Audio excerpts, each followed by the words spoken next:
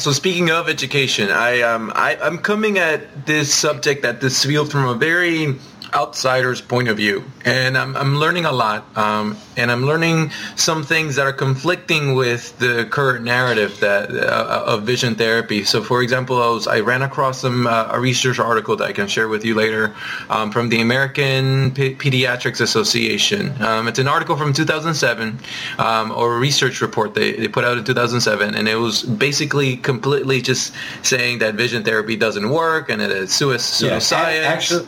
Actually, Chris, just so you know, that paper, that was not the initial version. That's probably at least version 4 or 5.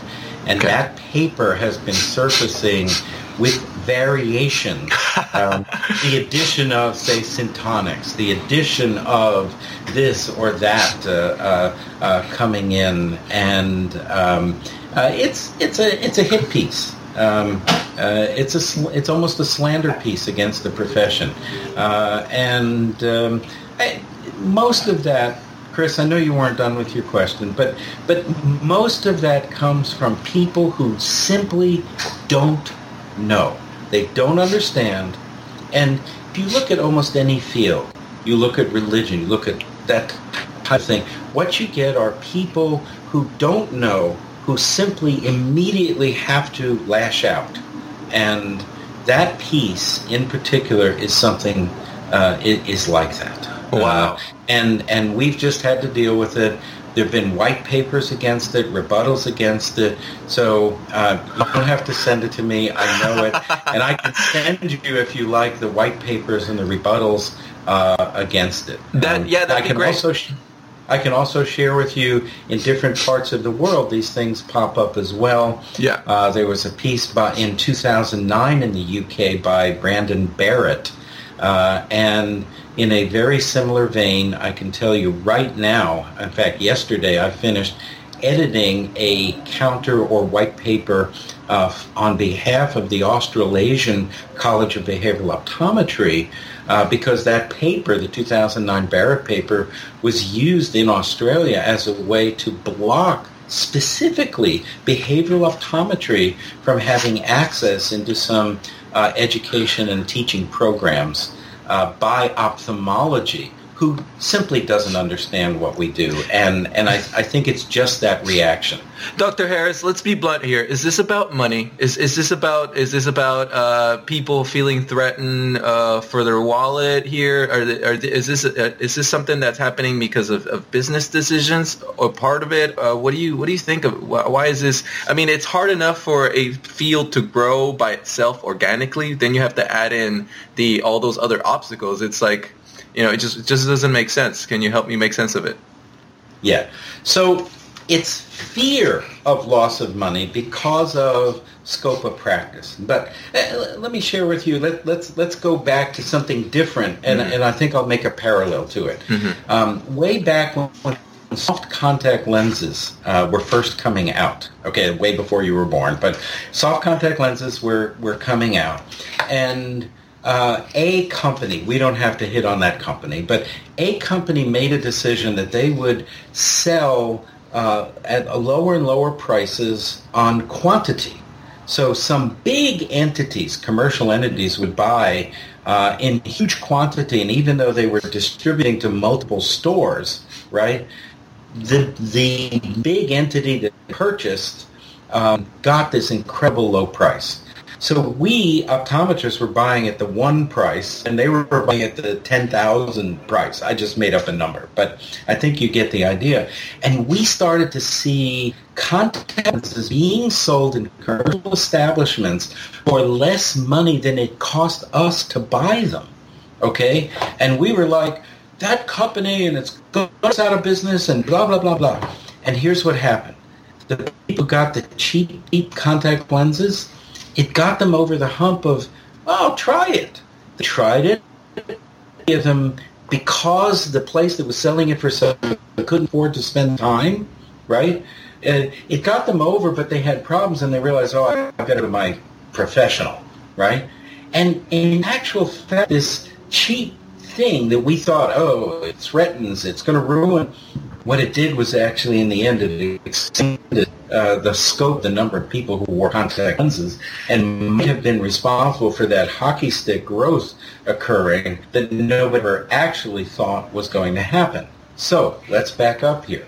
Ophthalmology feels massively threatened by any expansion of the scope of practice of the profession of optometry. So we fought the battle over a number of years with diagnostic pharmaceutical agents.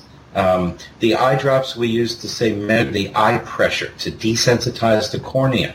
I remember in Maryland, that's where I was practicing in the Baltimore area. We were the last state, the laughing stock of the profession, because we were the last state to get authorized to use diagnostic pharmaceutical agents. And I remember it took us 13 years in our legislature, and I remember the ophthalmologist there with this little bottle of Paracaine, the topical anesthetic, saying, if you let optometrists use this, they will kill people. And it's like they were using it in 49 other states, and that didn't happen. Wow. So, yeah. So you just, that kind of thing. And then it happened with therapeutic agents, and then it happened with...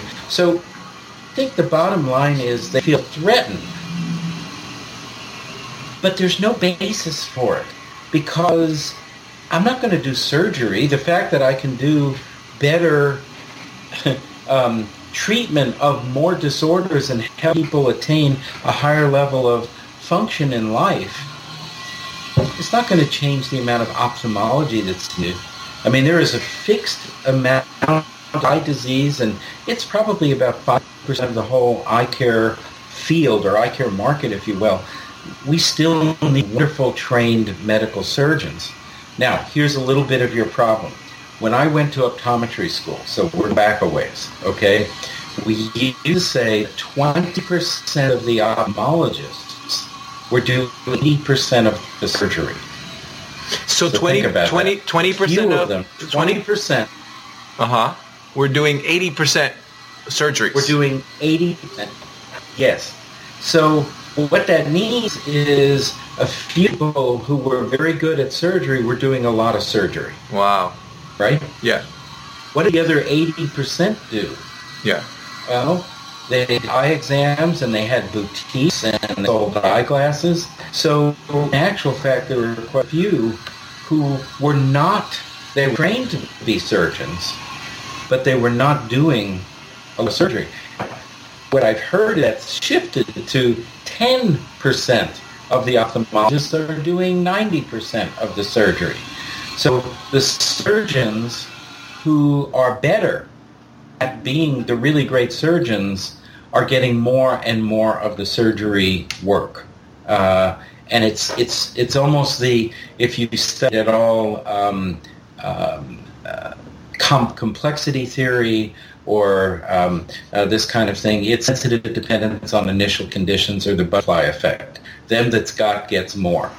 Okay? Mm-hmm. So you see that. And I think that's part of where it happens, that those who are not really concentrating in their training area, which is surgery and the medical management of eye disease, right?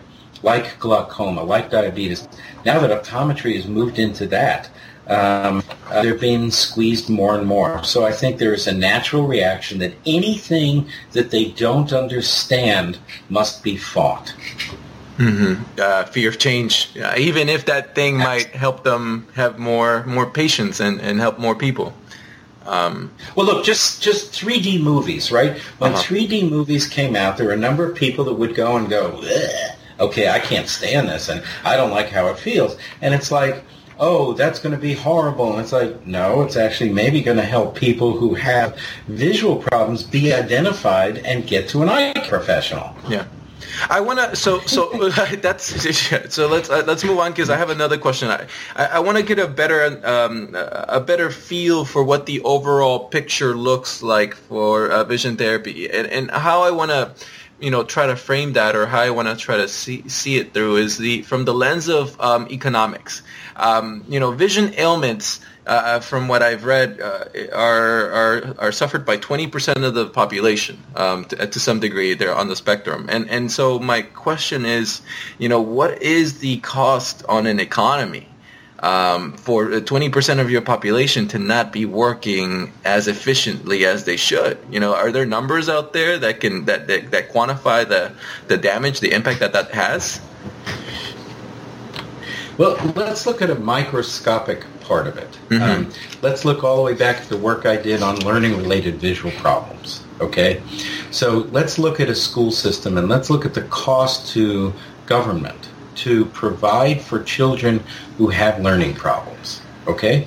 It's a subset of this, but we do use the number 20 percentile. We tend to think it's about 23 to 25 of the general population, but it's about 93%, Chris, of those who are identified who need special help in school, okay?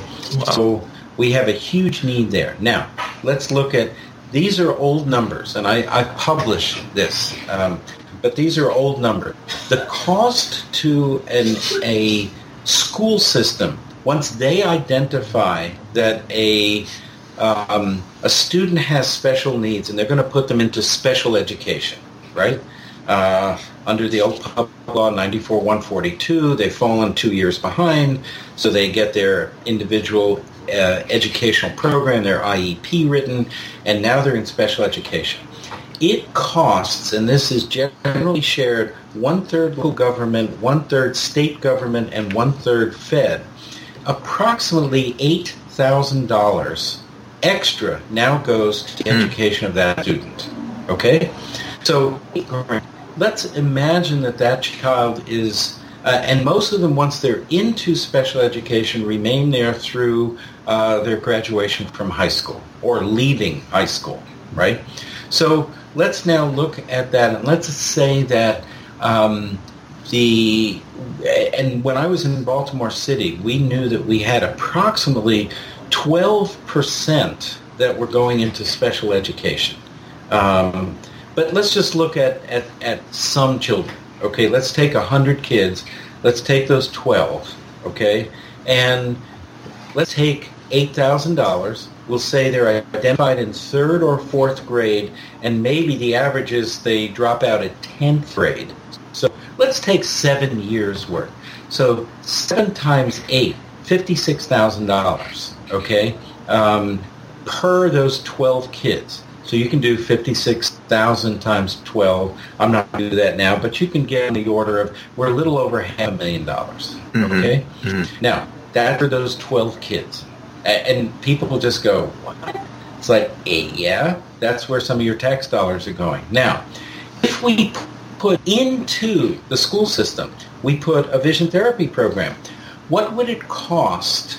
First of all, if I took them out and sent them to a private practice, we know in 2016 dollars, you're looking at approximately between $4,000 and $5,000 a kid to treat them, okay? That's a one-time cost.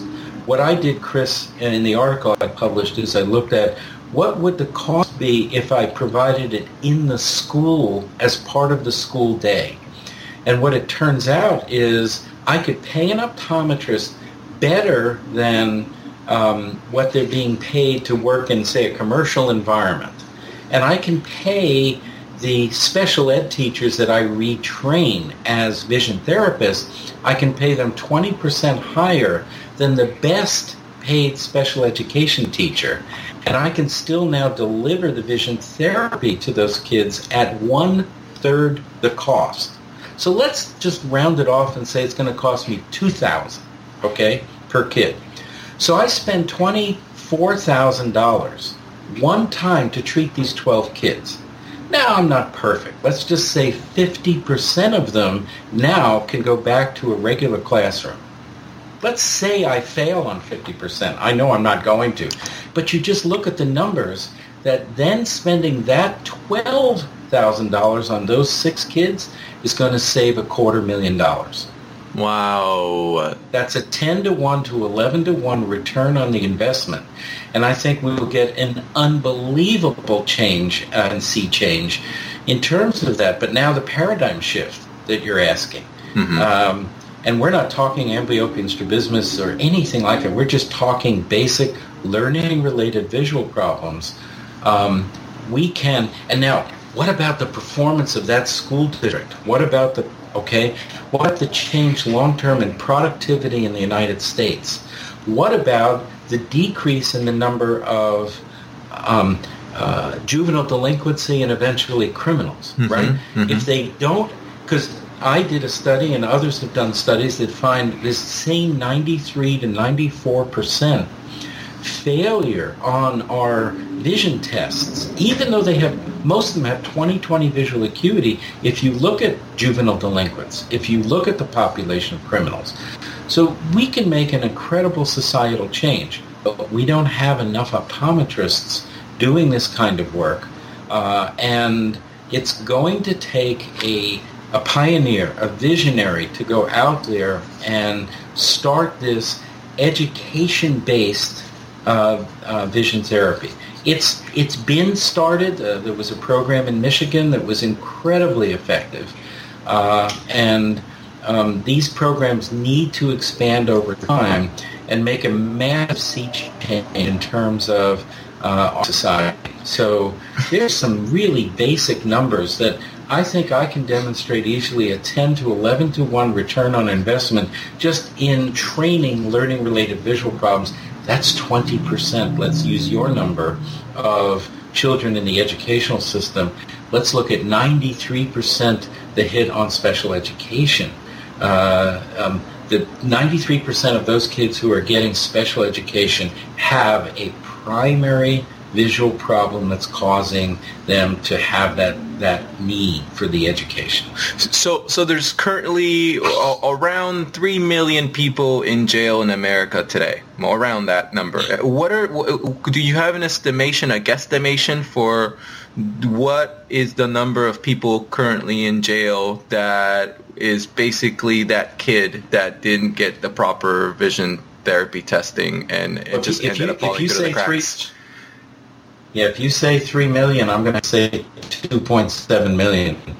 There's 2.7 million people in a cage, and it's all because they ended up in this domino effect sort of life. Not all. Now there was early work by Dr. David DeZick and Dr. Stanley Casino that showed there are multiple factors, right? Wow. So, you have 300,000 that they got their wires crossed. They're, and then there's the gang-related and the other stuff. But there are these wonderful stories of people that grow up in gang areas and other stuff who still, they love books, they read, and it's not just I'm going to be the new basketball star, I'm going to be the new whatever, and that unrealistic view. I mean, I see it in our inner city population come in.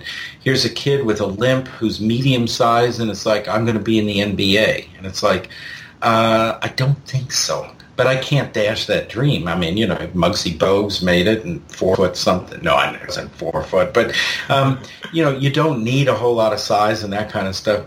But there's not that many NBA superstars. And we've got to make sure our children have the skills and tools necessary to learn.